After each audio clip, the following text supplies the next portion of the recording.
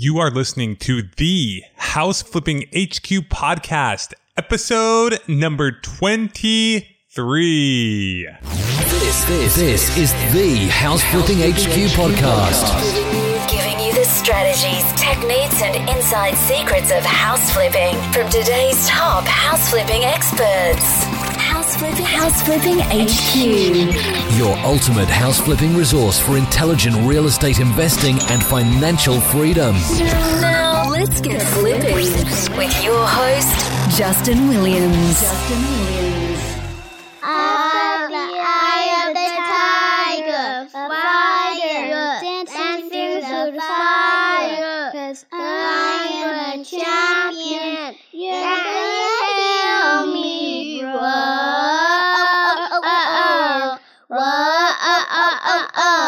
Whoa, you're gonna hear me roar. Yes! That's right. Tiger, fighter, champion. That's what we are here at House Flipping HQ. We don't let anything or anyone get in our way. We are going to make things happen and you will hear us roar. In case you missed it, last night was our first inaugural. I don't know how to say that word. Inaugural? Anyway, it was our first live webinar. I think it went pretty good. I talked about running my house flipping business, how you can create your own house flipping business, gave out a bunch of resources, and talked about the mastermind group, which we are launching February 1st. Really excited for those who signed up last night. We'll be having another webinar this Thursday, January the 30th, 6 o'clock Pacific time, 9 o'clock Eastern. You can go to houseflippinghq.com/mastermind to sign up for that. And, we're putting something together special. And we, as a kind of a way to thank those who are early adopters, we are going to be giving an uber ultra low price, which will go up over time as we continue to add value and incredible members to this great community that I've had a vision of for a long time. And I'm really excited to finally be able to launch and be able to implement. And I'm just really pumped for that. So go to houseflippinghq.com/mastermind and we will see you next Thursday. So this is part 2 of the Marty Boardman interview where we discuss how this crazy man is running a house flipping business 2,000 miles away. He's managing over 20 rehabs from over 2,000 miles away. So if you have not yet listened to episode 22, go back and listen to that first and then head on back over here and finish up this interview. If you like the first part, you're going to love the second. Without any further ado, let's get back to it. Marty Boardman, the crazy 2,000 mile away flipping machine. Okay, so financing. Okay. Here, let me ask you a question. I actually got an email earlier today, and everyone who I asked this question to will give a different answer. So honestly, I think it's more of an opinion almost. But let's see, what did she ask me? She's basically asking about, the SEC and stuff like that. And what are your thoughts on that? To what level can you ask people for capital? In your opinion, I know you're not an attorney. Okay, here we go. Is it true that for REI real estate investors will need to be registered to the SEC, she said CC, but SEC, in order to ask for private money to do a flip? That's from Ariel, like Little Mermaid, yeah. I guess. So, my advice to anyone who's looking to raise private capital is the law is very clear. General solicitation isn't allowed. Although I just heard from someone that the rules on that have changed, I guess, at the end of last year or beginning of this year. I would just be cautious if you're just trying to solicit, investment capital of the general public, because you don't really know. It's a gray area. But like I said, you don't really, in my opinion, as far as, being concerned about the SEC, is the SEC going to come down on a local real estate investor in Reno, Nevada, who put an ad in the paper or got on the internet and asked for $100,000 to fund a deal. Yeah. The SEC's got bigger fish to fry. Yeah. And I've been told that by a couple different attorneys that I respect that unless you're $1 million plus, the SEC's not going to bother trying to come down on you. But I think it's Reg D with the SEC says that you're not allowed to use general solicitation to raise capital, and I think you have to have a substantive relationship with the investor. So I would just say this: you don't need to resort to that, in my opinion. Yeah. I mean, to raise private capital. I mean, I really think there are better ways to do it. Like I said, go find a deal. Yeah. I think you'll start to find that money will find you. For sure. If you're I'll give you an example. When I first got started in 2002, I was working with an investor, right? A investor who was funding the deals for me. I was bird dogging them, right? Well, within 12 months of that, because I had quit my job, Justin. Uh-huh. I mean, I wasn't living in a cardboard box, right? I wasn't begging on the street. So my friends and my family, they started observing, wow, Marty's doing some real estate. He's making some money. Yeah. He's not homeless, right? Yeah. He's not on welfare. They're like, wow. So they started asking me questions. They're like, wow, how did you do it? What have you been doing? My first private investor was my wife's dad, my father-in-law. Yeah. He gave me about $100,000 Awesome. because he asked me, he's like, how are you funding these deals? I'm like, well, I got this investor I work with. And he's like, well, how does the profit split? I'm like, we split it 3 ways. I get a third, he gets a third, and then there's this administrative guy that does all his research. He gets the other third. And he's like, well, why don't you keep it all for yourself? I'm like, because I don't have the money. He's like, well, I'll give you the money. He's like, Nice. and you can just pay me whatever my interest rate is on my line of credit for my house. Wow. So he gave me $100,000, right? His interest rate on his line was 4%. Oh, man. So my very first deal I did with his money, we made like $37,000 bucks. Awesome, man. Right? I would have made, I made $12,000, had to split it with those other 2 guys. Yeah. So he was my first. And then I had a buddy I went to high school with who was a realtor who had a lot of money. He was seeing what I was doing and he started investing. And then a friend of his. And then next thing you know, I had all these different people who I had substantive relationships with who kind of came out of the woodwork. People tend to overthink this. It's like, just get just a tiny little bit of success, just a little bit of a track record, kind of piecing stuff together, wholesaling, finding a buyer here or there, and bam. I mean, people are going to come out of the woodwork. Then you start to put together systems.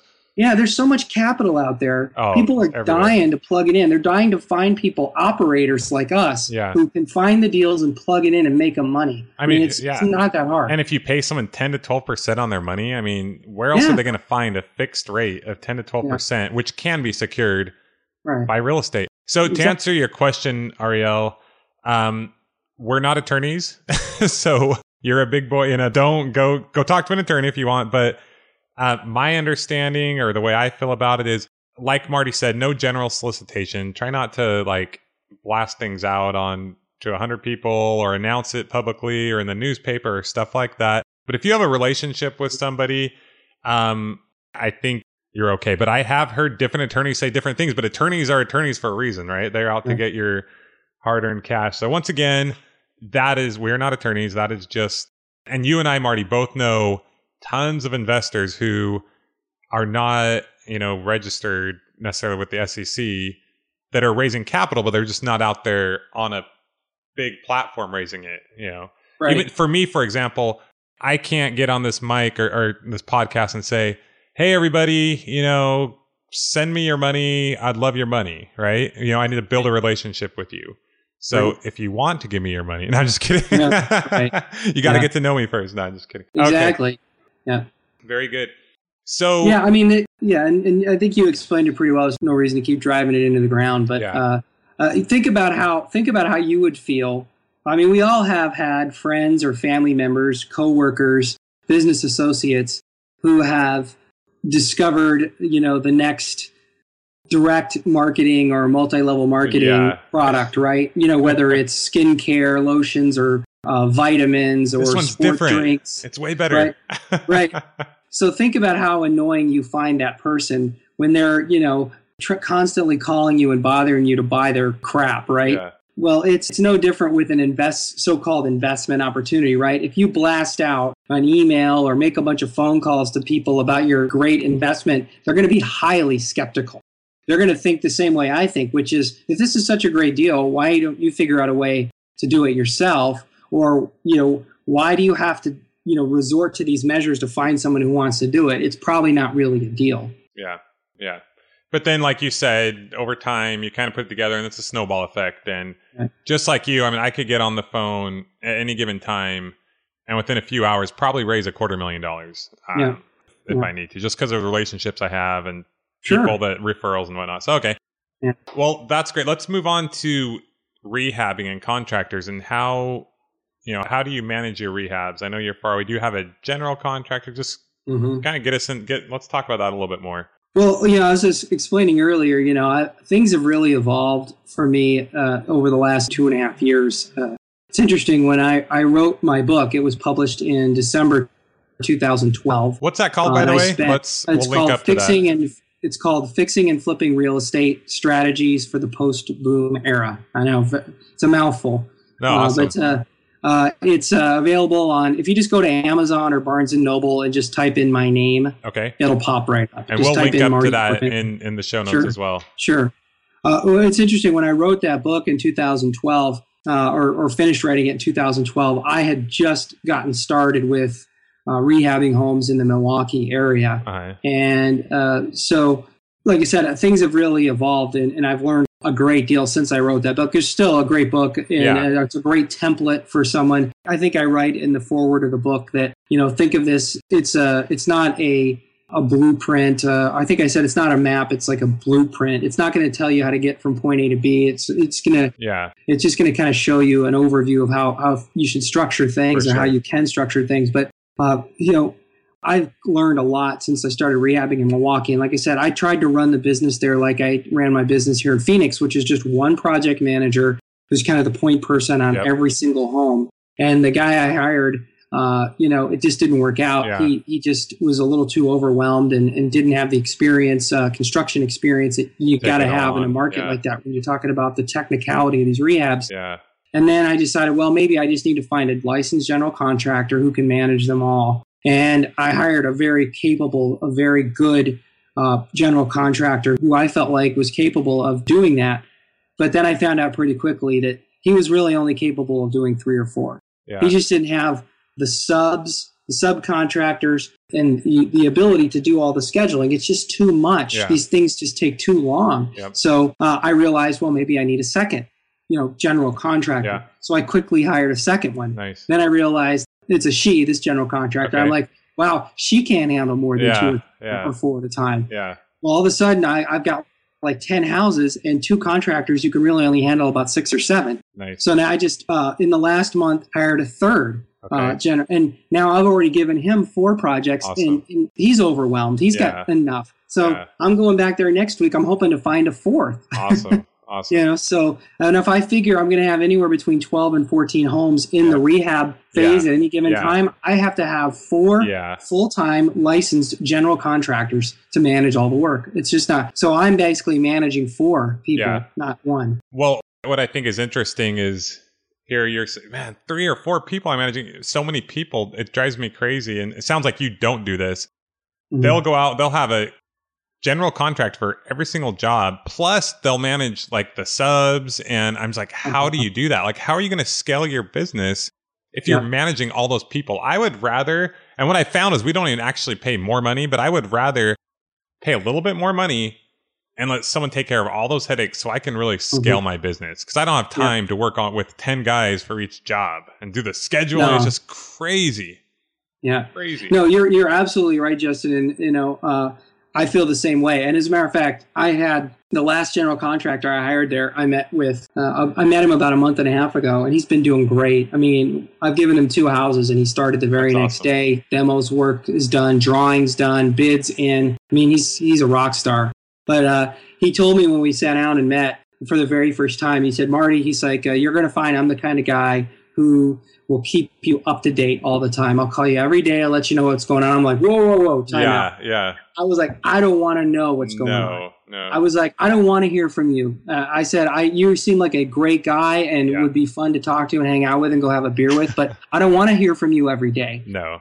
When you start a project, the only times I ever want to hear from you are the house burned down, Yes. or somebody died in it, or Yeah. it's going over budget, Yeah. or it's going to take longer than you think. Those are the 4 reasons why you should call me. I love If it's- those 4 reasons. Unless it's related to one of those 4 things, I don't care about what kind of ceiling fan you're going to hang, Yes. or what kind of tile you're going to pick out, or what kind of paint you got, or whether or not that beam up above my Yeah. head needs to be a 2x8 or a 2x10 or Yeah. a 2x6. I don't care. I Doesn't love it. matter. Love it. So, Show me the baby. Don't tell me about the labor pains, right? yeah, I don't need to know. And I've got another one of my contractors, and she's great too. But I finally had to tell her, because she would leave me like 4-minute long voicemails and Yeah. 3 text messages in a row, and I'm like, look, you don't need to.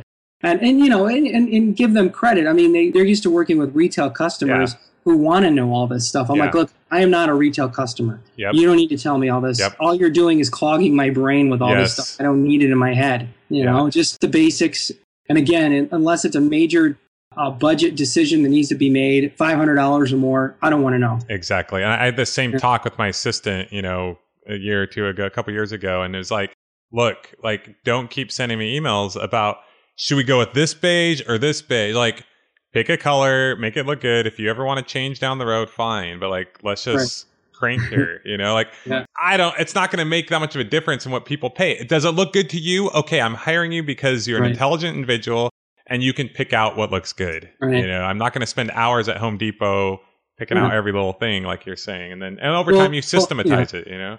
Yeah. Well, and I agree with you. I mean, you definitely, you have to empower people to make their own choices. And you have to let them know, I think very early on, your general contractors, look at, you're a professional. I'm counting on you to make some of these decisions and choices and leave me out of it. Because you know what? The more you call me and bother me, the less time I have to do what I need to do, which is find more houses. So, So you can have more work.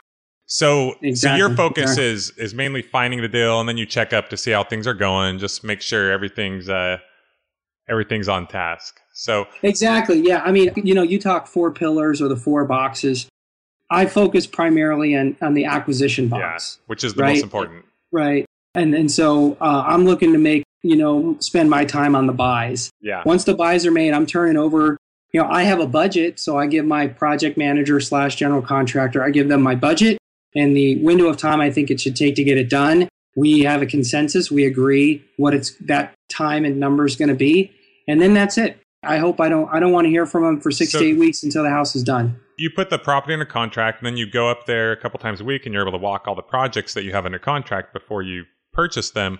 Do you put a scope of work together, or do you let your contractor put that scope of work together? This is something I find interesting.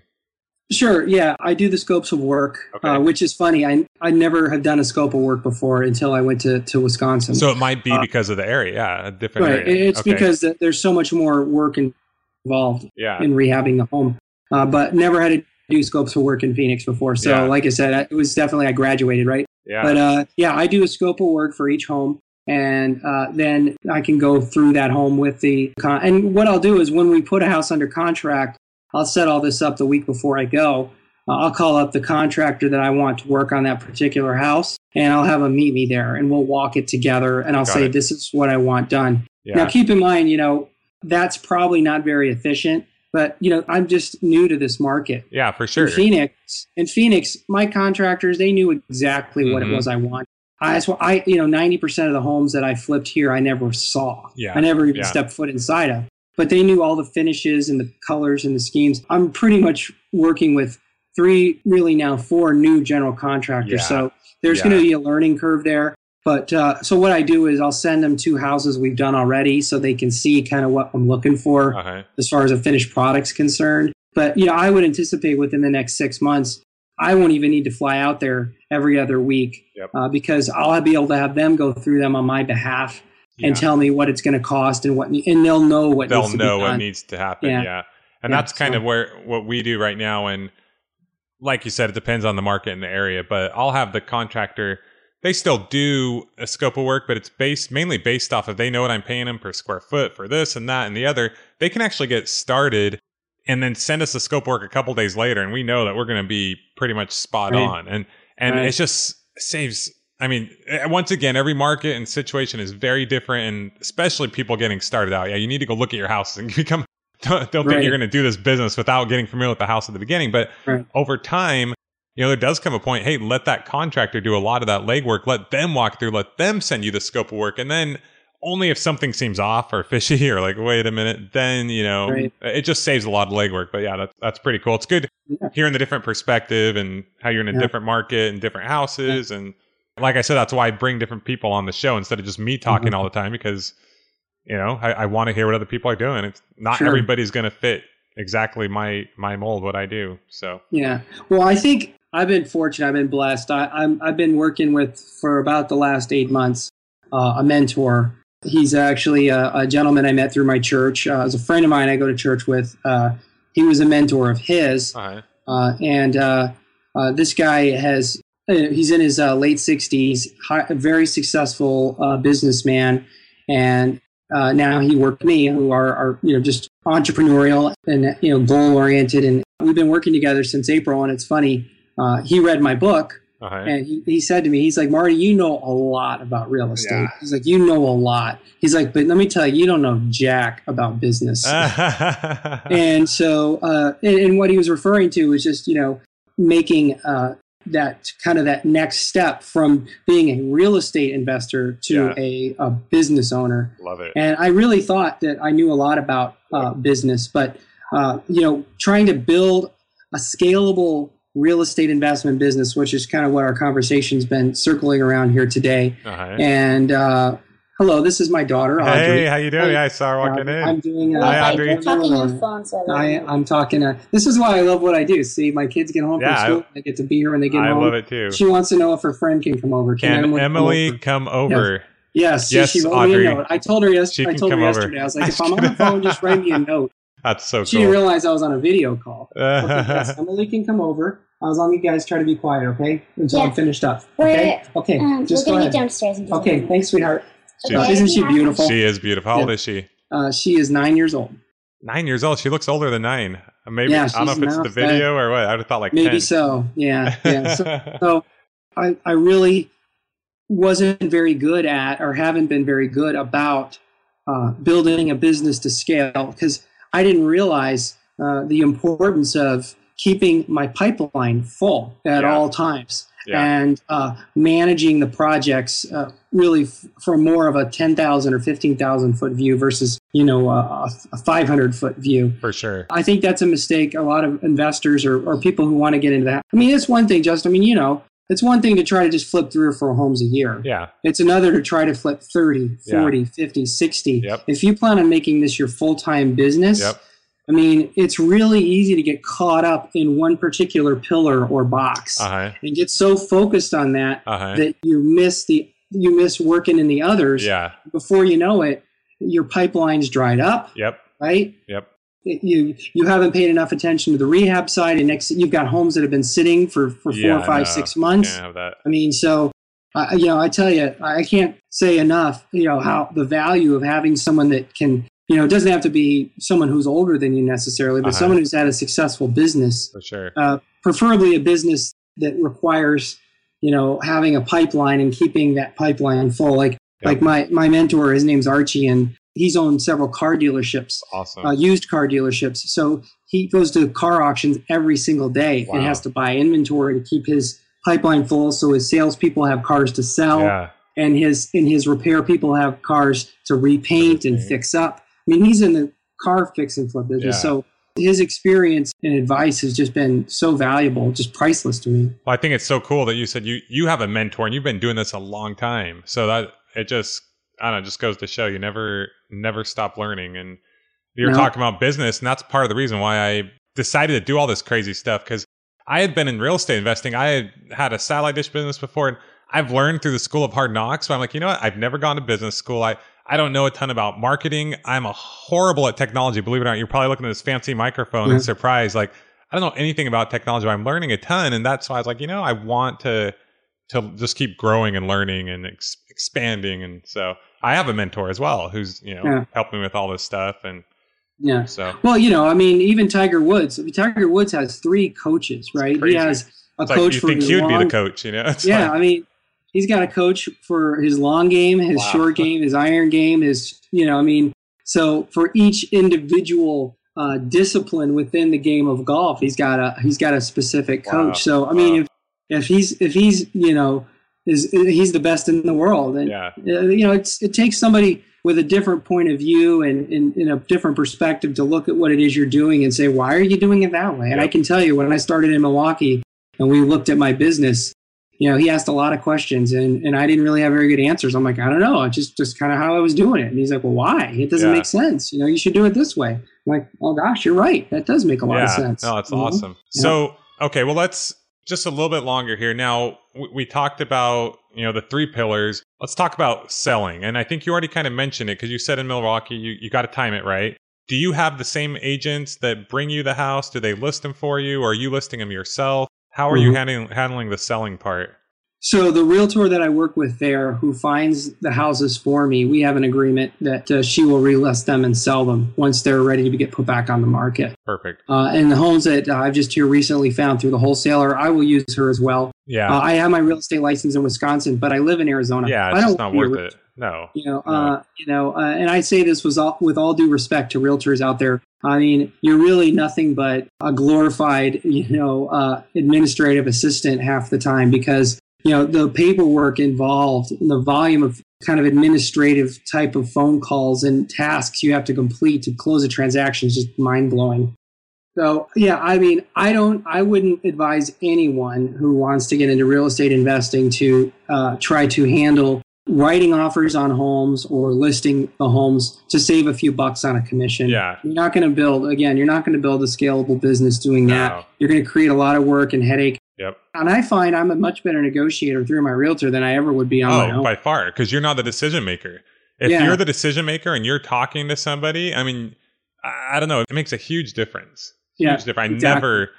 I never want to talk to someone as a decision maker. Yeah. And, there's different schools of thought on getting your real estate license. I like having mine because I want MLS access. Now, I talk to investors all the time who are able to get their realtors, login information from them so they can go on the MLS themselves and do that. But, I learned a lot in real estate school. I didn't learn anything about how to be a realtor or how to be a real estate investor. Yeah. But I learned a lot about the laws in the state and why contracts are written the way they are. So there was some value there to me, and it was worth the time. And at the end of the day, like I said, I can hop on my own MLS website with my own login info and check things when I want to without having to worry about if somebody else is on at the same time as me and I'm going to get kicked off. For sure, yeah. This is how I choose to do it. For sure. And like you said, it's preference. My wife has hers, so I have access to it. I haven't gone on the MLS in 6 months or more. I mean, just because I have an assistant and I have agents that I trust and all these things, and they'll send me comps if I ever want to double check something. But yeah, it just depends where you're at in what stage of the game. If you land an opportunity with a killer agent who you trust a lot and you're working together and they're sending you comps, okay, maybe put off your license. But I don't know, it just depends. Because I also see people who go and get their license and then they get burnt out before they even start trying to make all. It's like, how much can you do if you have a full-time job before you start to get burnt out? So I always tell people, do whatever you can to make offers as quickly as you can. And then you're very quickly going to realize what you need for you. Yeah, that's my number one advice. Yeah. So, well, Marty, you've blown it away, man. Is there anything we missed? Anything that just sticks out in your mind about your business or that you think would motivate people that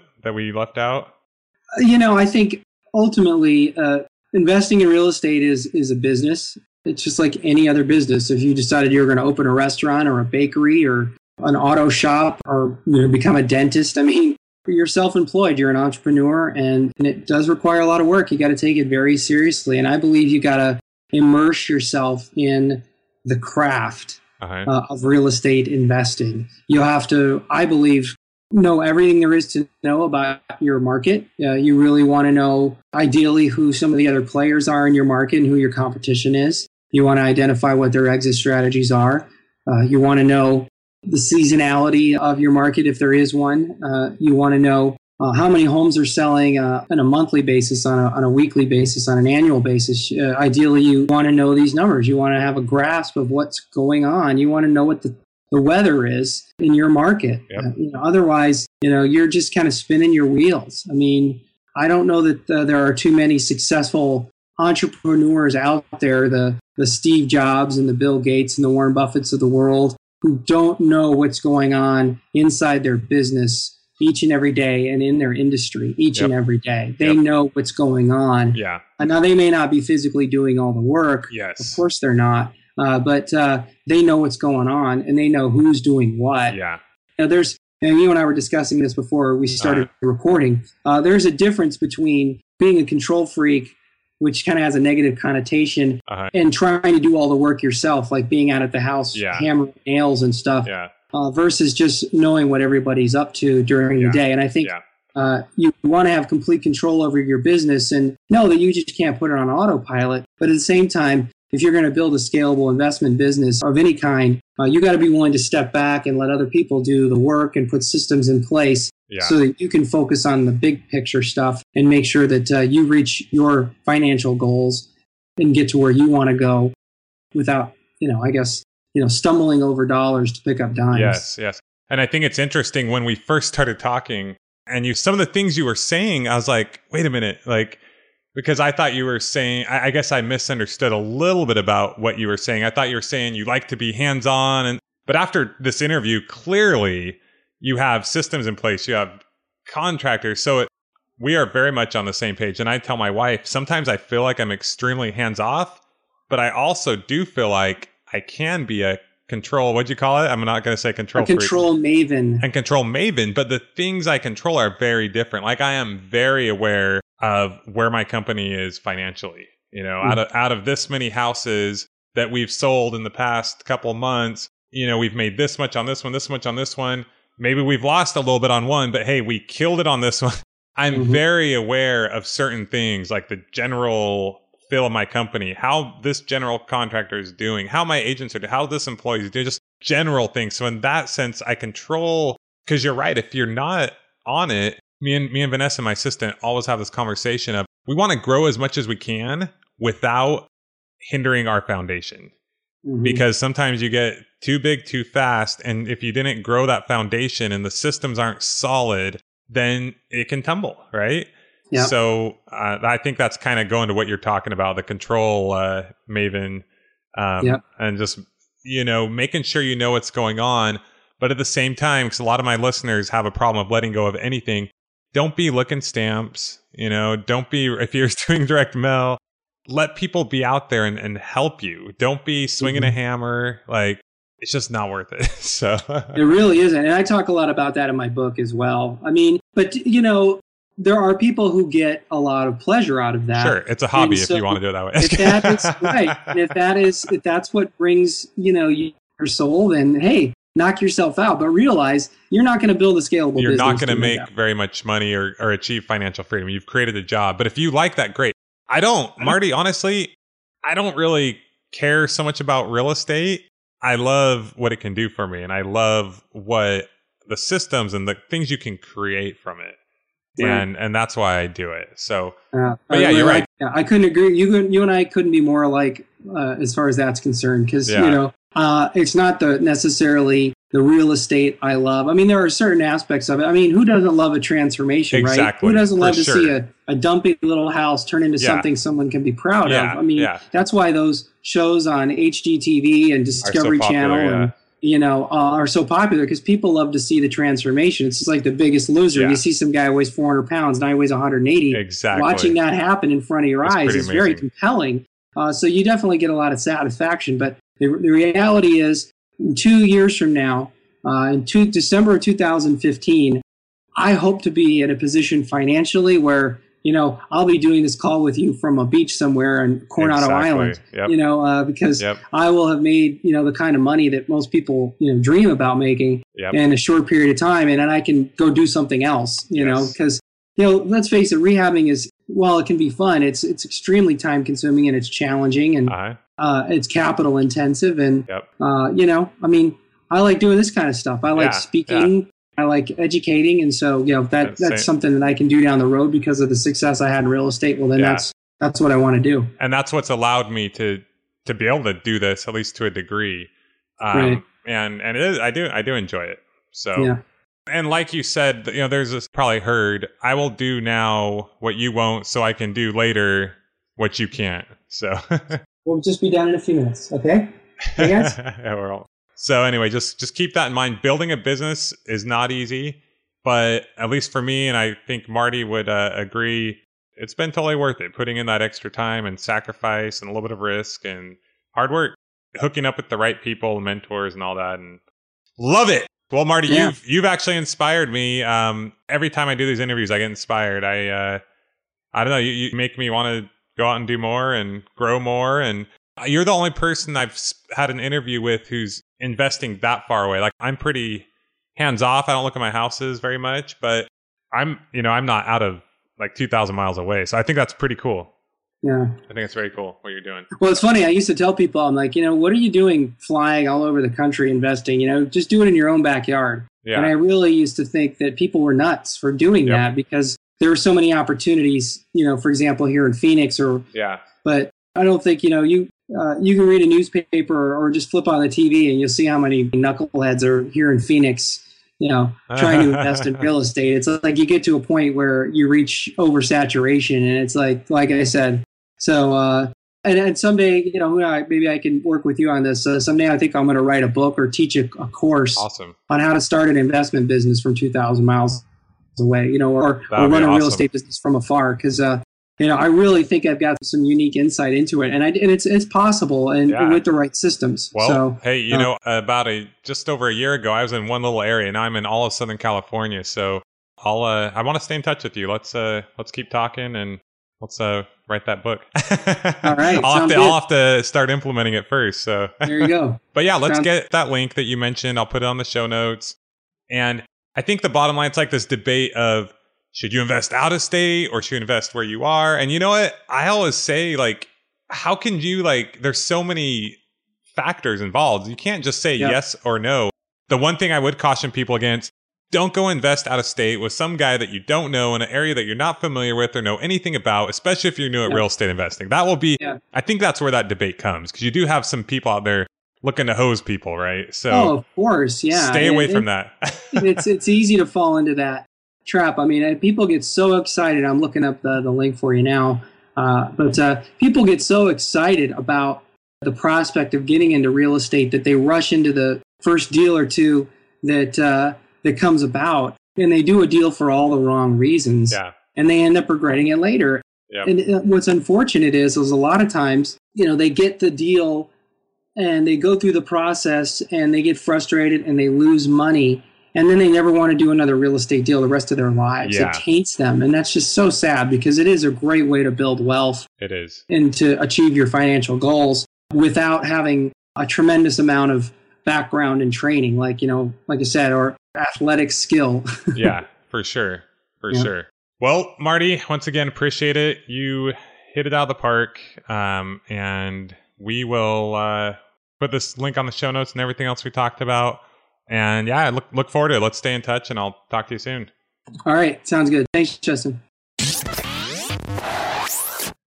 Was that something else or what? For any comments or questions, head on over to the show notes on the website at houseflippinghq.com/episode 23. You can leave any questions or comments, and Marty or I will be happy to answer those for you. Quick reminder about the webinar this next Thursday, January the 30th. You can head on over to houseflippinghq.com/mastermind to reserve your spot. I will be discussing details on how I run my house flipping business, be teaching you what you can do to run your business. We will then go over the details for the mastermind group, which will be launching very, very shortly. And we'll have a Q&A at the end. You can ask me anything you want. Whether or not I answer is a whole nother story, but you can ask me anything you want, and I will do my best to answer it for you. Well, that brings us to the end of another incredible interview on the House Flipping HQ podcast. Thanks again for all the love and support. I just love getting all the comments I'm hearing from everybody about how much you're liking the podcast. It really, really keeps us going. So thanks again. Love you guys. And we will see you on the flip side. This has been the House House Flipping HQ podcast. Your ultimate house flipping resource for intelligent real estate investing and financial freedom. Check out amazing tutorials, blogs, how-tos, and other inspiring podcasts with house flipping experts at houseflippinghq.com. houseflippinghq.com. Hey, good job, man. Thanks. Thank you. So that's the end of the interview. I know you got to go anyway. Okay. Yeah. No, I figured. Yeah. Sometimes people working will in hang TV up. all those years. It's helped me out with this kind of stuff. Yeah. But yeah, it was good talking. It's interesting how I do these interviews, and afterwards, sometimes you feel like most of the people I interview actually know, because I know so many people, right?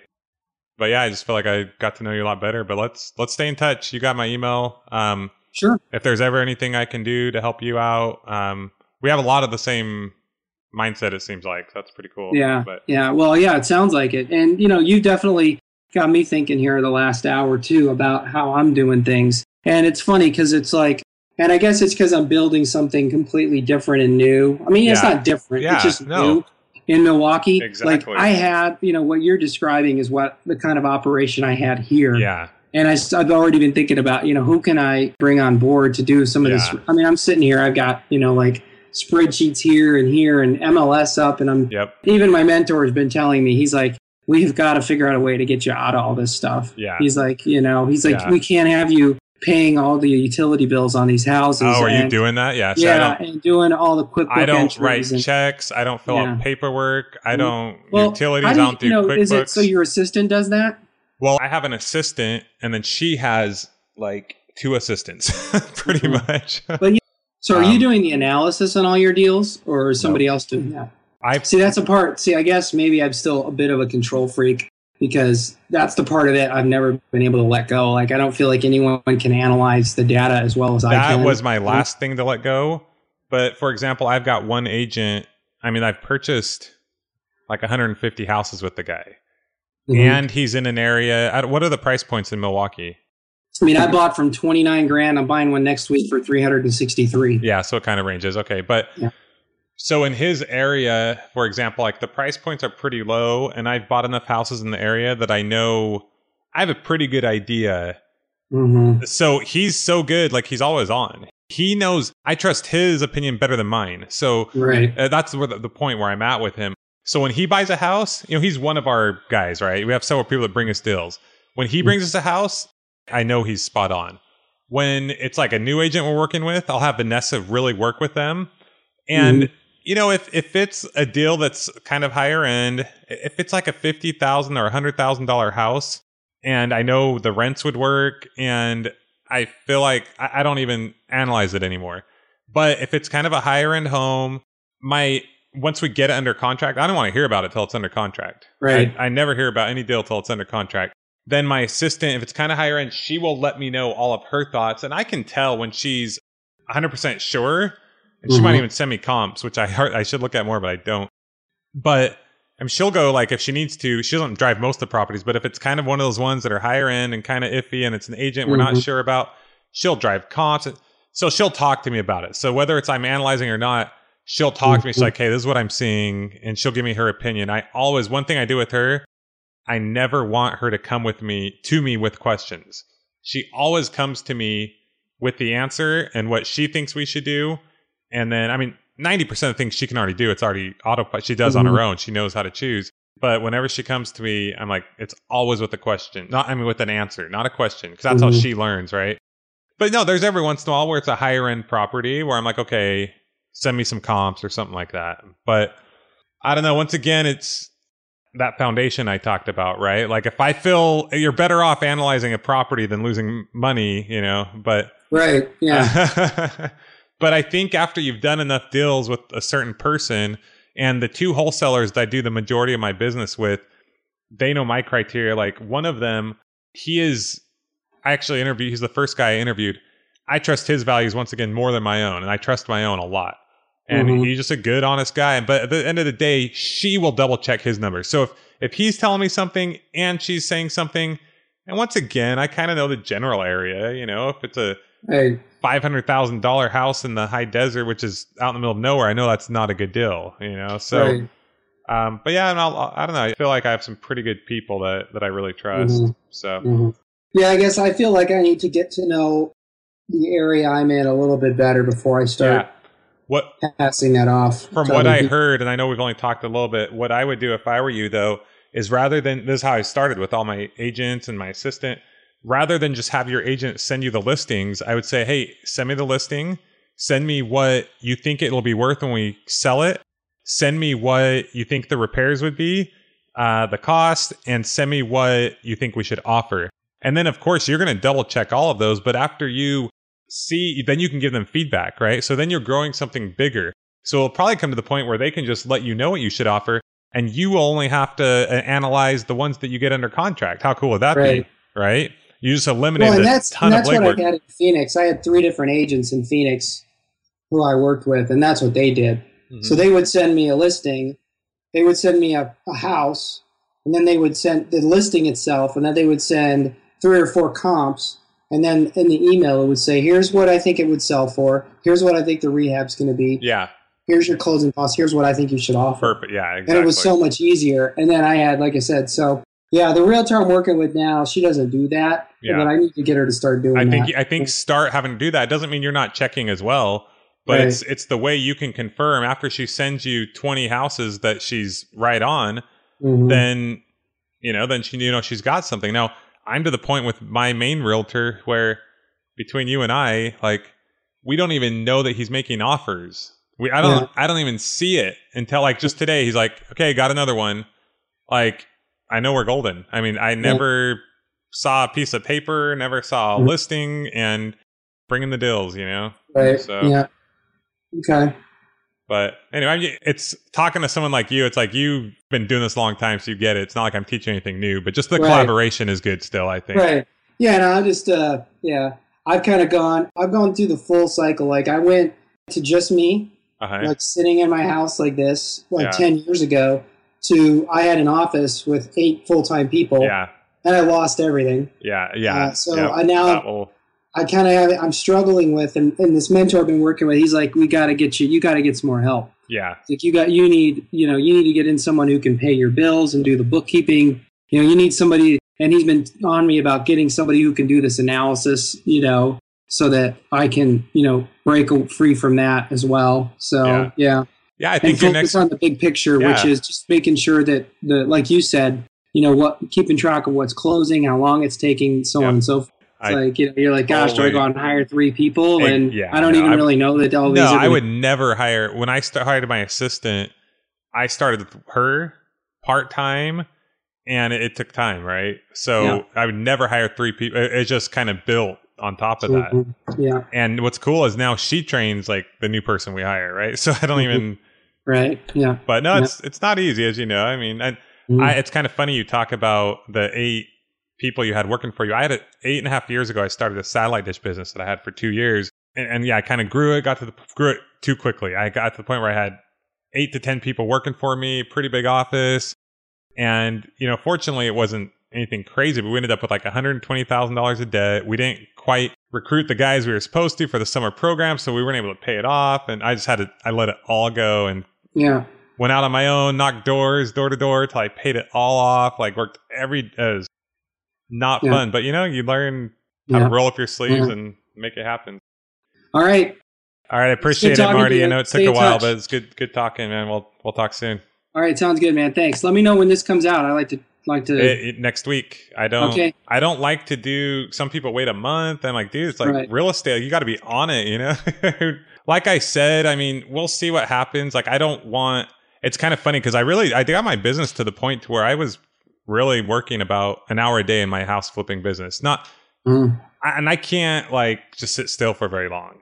So I'm like, okay, what now? Do I go out and like buy 1,000 houses? And like I said, I wanted to learn about just some other stuff. And so I don't know where this is going to go. It might just be an opportunity to learn more about other marketing opportunities and whatnot. But I don't know. I really think I can leverage technology. You got to be a dreamer, right? You got to, but I really think I can create like a community where leveraging technology and having the right training videos where it'll cost something. Cause I put like I have people that work for me in this business too, right? So Yeah. I'm spending money right now and not making anything, which I can do because I'm doing well in my housing business, but it's not my goal to like, my wife's Right. like, how much money are you spending here? You know, it's like, Yeah. so I think there's a way to make money teaching do people too. how to invest in real estate Honestly, without and ripping them off. exactly. And that's what I'm trying to accomplish, really. And it's like, but how do you come across? I can't figure out how do you come across as not being a complete schmuck? You know, because you got to be able to promote yourself, yeah, and make yourself. You got to put yourself out there. Yep. Like you have to be like a showman, part showman, part salesman, it's totally part true. educator. You're 100% right. And it is hard. And I guess I like a challenge because that's what I'm trying to do. And I think the podcast helps because people can listen to me all the time. I mean, think about 20 episodes of hearing kind of the conversations that we've had. And you're going to realize, hey, this guy, like, he's genuine, right? Right. He likes to run a business. He likes to make money, but he's genuine. And what I've done is I've hooked up with some other podcasters who aren't in the real estate business. And so I have like a mentor and stuff. And all these other guys, like, they're genuine people too, and they're creating businesses. And I just got back from New Media Expo, which used to be called Blog World. I don't know if you ever went there or anything. Yeah, I've heard of it. I never went, but yeah. There are some really genuine, good people that are giving away great education. And I think the same can be done in real estate. I just think there has been a stigma of, and so my goal, I'm not saying there's nobody out there that's doing this, but I haven't seen it really. My goal is to kind of have that middle ground of people want a mentor, people want a coach, people are dying for mentors. People want that so bad. But because of some of these schmucks, people have gone, even at the real estate clubs, over to this side of the spectrum. And I see so many people that go to a club for 2 to 3 years and don't have any focus because there's no one kicking them in the butt, holding them accountable. Right. So that's kind of my goal. You know, I give away free education all the time through my podcast and through my site, but it's kind of like an accountability type thing. Like, we're going to have like a Facebook group, and I'm on it right now as I'm learning how to podcast and learning how to create this platform. And it's awesome. I can go on there anytime, ask questions. It's like, imagine you get that deal under contract. Okay, you've got a community you can go to and talk about it, you know, and feel good about it. And, you know, anyway, so I think it's going to be something good. Like you said, the challenge will be to sell without the hype and without like, you know, that's a hard balance. But I do think you can tell all about podcasting and I don't know any of this stuff, right? He's connecting me with people and I can go on there and ask questions. Yeah. That to me is like, I would pay you 3 times that, you know? So I am so grateful that he was willing to create a business out of it. And to charge, you know, but all right, Marty. Well, I will let you go, man. All right, good talking to you. Yeah, it was really good talking. We'll be in touch, and I'll come up and see you in San Clemente over the summer. Come see me. Send me an email anytime you have questions. If you want to talk to my assistant, whatever. You can even go back and listen to the pod. I interviewed her. I think you might get a lot out of those. Just a few shows back. So my website's houseflippinghq.com. Right, sure. Yeah, I checked it out before. Yeah. Scroll back and you'll see there's 2 interviews. We talked for like almost 2 hours, at least an hour and a half over 2 interviews. So very cool. Okay, Marty, we'll talk to you soon. Thanks. Take care. Talk to you later. Bye-bye.